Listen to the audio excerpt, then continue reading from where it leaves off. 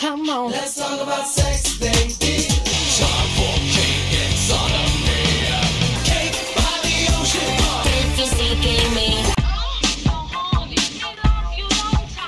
I wanna take a ride on your disco stick. My anaconda. I know you wanna hit that, and you jerk it out. This podcast contains explicit language and references to sex, drugs, and rock and roll. Listener discretion is advised. This episode has been re-released without music. If you'd like to listen to this episode with music included, please check us out on Spotify. Hello, and welcome to another episode of Lyrical Innuendo, the podcast that asks the ultimate question about music. Is this song actually about sex, drugs, or is it just rock and roll? I am your host, Bubba Wheat, and as always, joining me is my co-host, Rob. How are you doing? I am Rob. I have no catchphrase. I got to work on that. And this time, it is Rob's choice for a song. Yes, it is. Yes. So why don't you go ahead and let us know what song you chose for us to talk about today? Okay, so I went beyond my realm of safety. It's weird because I've known this band all my life, and I've heard their music. I grew up to their music, but I wasn't a huge fan. All my friends were. They were a very 90s band, and they immortalized a lot of what us Generation Xers thought. My song was BYOB by System of a Down. Now, usually, okay, so Bubba, I'm gonna just put this out there. What's your take on the phrase on the three letters BYOB? Well, I've always heard it as understood as bring your own beer. There's Right. a lot of I'm trying to think. I don't remember if it was in Indiana or if it was in the Chicago area. It was probably Indiana, trust me. Where there are definitely like restaurants and places that are BYOB. They don't serve alcohol, but they actually allow you to bring your own alcohol to drink with your meal. That's Indiana for you. We side note here, we recently did acquire the ability to sell alcohol on Sundays till maybe a year or two before the pandemic. So, but for me, before I moved to Indiana, I lived in Kentucky, and they have counties in Kentucky. There are dry counties. Yeah. That's a shocker to me. Like I'm really shocked by that. That's something we could actually create another podcast just talking about, shocking things. But BYOB to me, like I grew up in Indiana. I live in Indiana. I've grown up all my life in Indiana. I've lived in not the best of areas. So to me, BYOB is one of two things. It's bring your own beer or bring your own bitch. So naturally, when I'm thinking System of a Down, I'm thinking rock star lifestyle. I'm thinking, this is all about partying. It's about drugs. It's about women.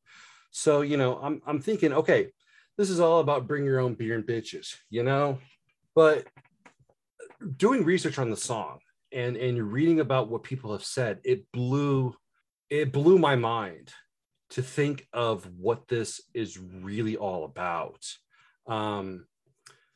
System of a Down, let's see here. So we all know that it's about BYOB, bring your own booze. But what is actually, I didn't know this, but System of a Down, the band itself at the time was extremely anti-war. Yeah, it's like they share a lot of ideology with like Rage Against the Machine.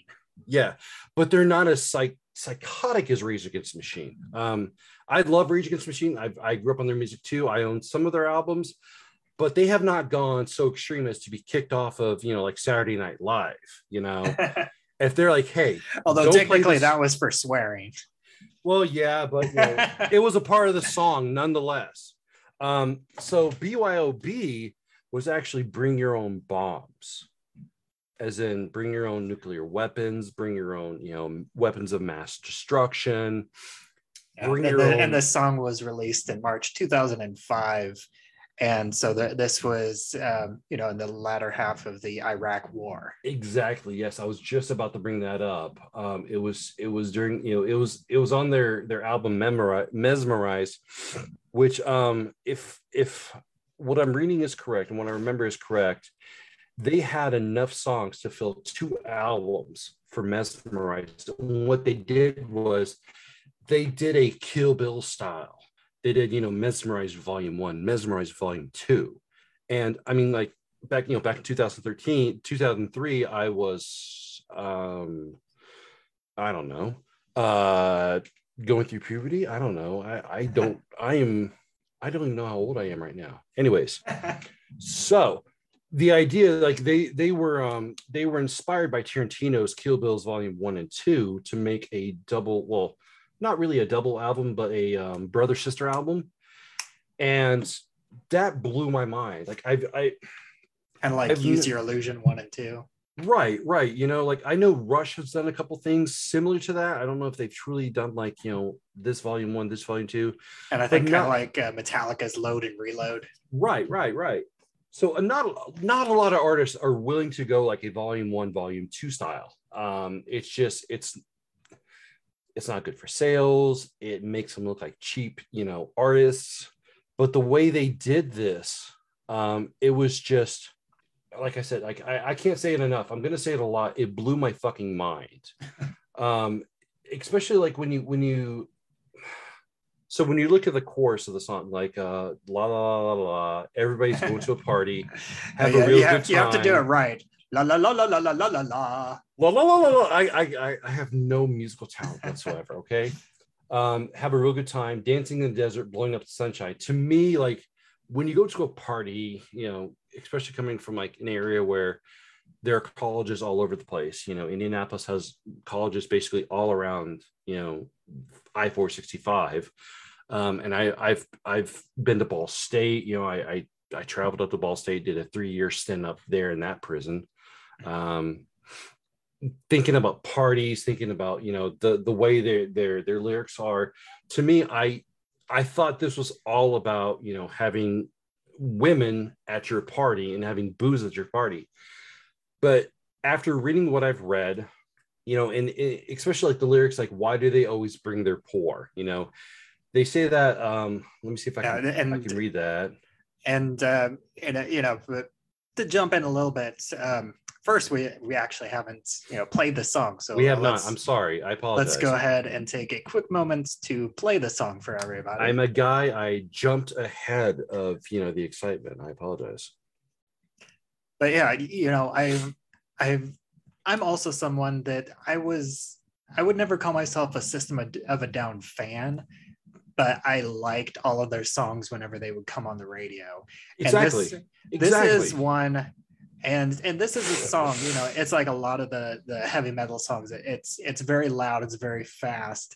And if you're listening to it, you're not always going to catch all of the lyrics. But I do think that I did catch the like Rage Against the Machine style political message of the song. Like I always knew that there was a political anti-war message, because it does, why do they always send a poor? See, I didn't catch that till after the fact, till after I started researching it, because coming from my lifestyle and where I've been and what I've done with my shitty life, and also like the line about we don't live in a fascist nation. Right. I think that one is one that's clear enough that that's easier to hear than. But see, a lot of people, I think a lot of people will not really understand the lyrics until they actually read them while they listen to the song. Because like you said, it is a fast-paced song. They're yelling. Their voices are extremely, like, I don't want to say almost alto, but like alto baritone, like in that mix. So it's like a lot of my friends would play this song and jam it up and start drinking 40s and do it headbanging because it's System of a Down. And the lead singer does have that really good like heavy metal lead singer rasp to his voice. He does. And I'm not saying if I was gay, but if I was gay, he's a talented artist. He's beautiful. I apologize if anybody takes offense to what I just said. I'm just saying that. But what's interesting to me is that like I'm reading stuff about this album. Like they received Mesmerize sold over 500,000 copies back in like 2015, and they received a platinum certification, the RII, which is the Recording Industry of America. I didn't even know that existed until today. And this song did hit number 27 on the US Hot 100, and it was their highest charting single. And it hit top tens in places like Poland, Mexico, Italy, Ireland, Finland, Denmark, Belgium, the Netherlands. I'm not saying that the Netherlands is a war-torn country, but a lot of these places, a lot of these countries like Mexico. Well, and I never thought about it, but you know, me looking this up, I didn't realize that they're an Armenian band. Like that. You never would have expected it, you know, especially given the fact that they just yell their lyrics out like Danzig does, you know.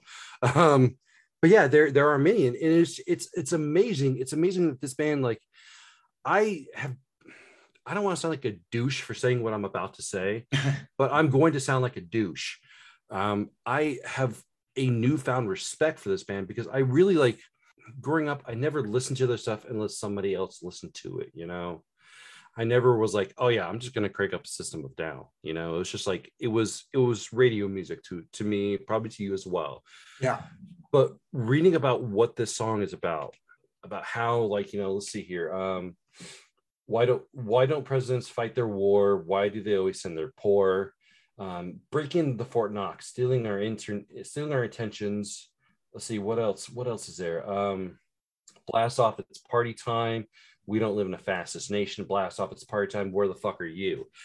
The whole song is basically talking about, like, when war exists, you have the upper echelon, and then you have the grunts, the fighters, you know, and they're always going to send the grunts. And it's like, to me, I see this and I understand this because I play a lot of video games.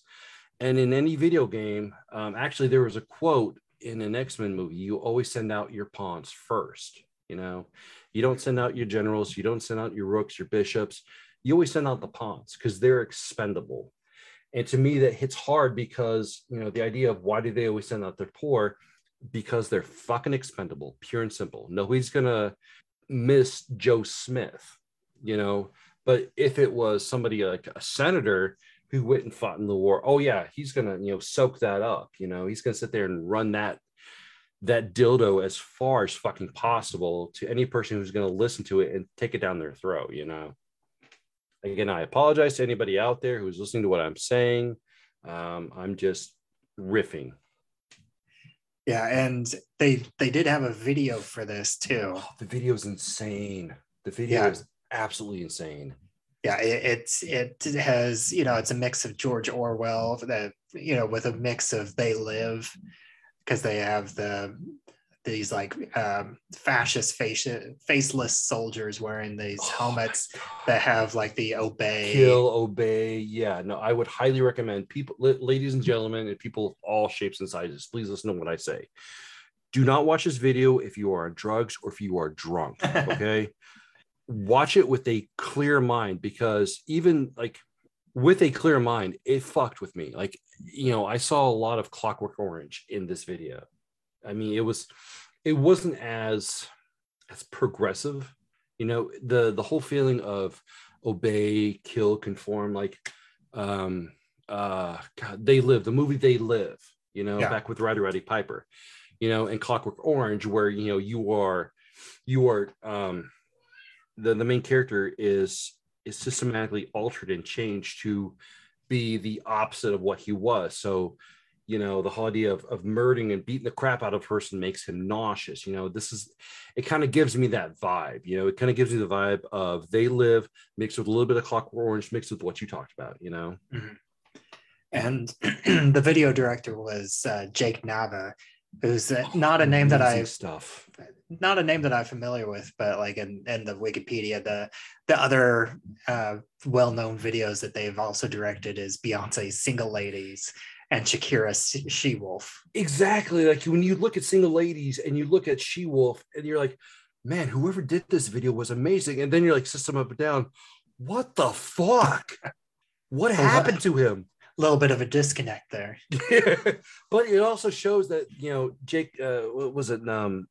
Was Jake Nava? Yeah, right. Jake Nava has such a wide variety of a palette for the ability to direct whatever. Like, I would love to see this guy direct a movie. I don't care what kind of movie it is. I don't care if it's a documentary. I don't care if it's horror. I don't care if it's a sci-fi. I am anti-musical. If he directed a fucking musical, I would watch it.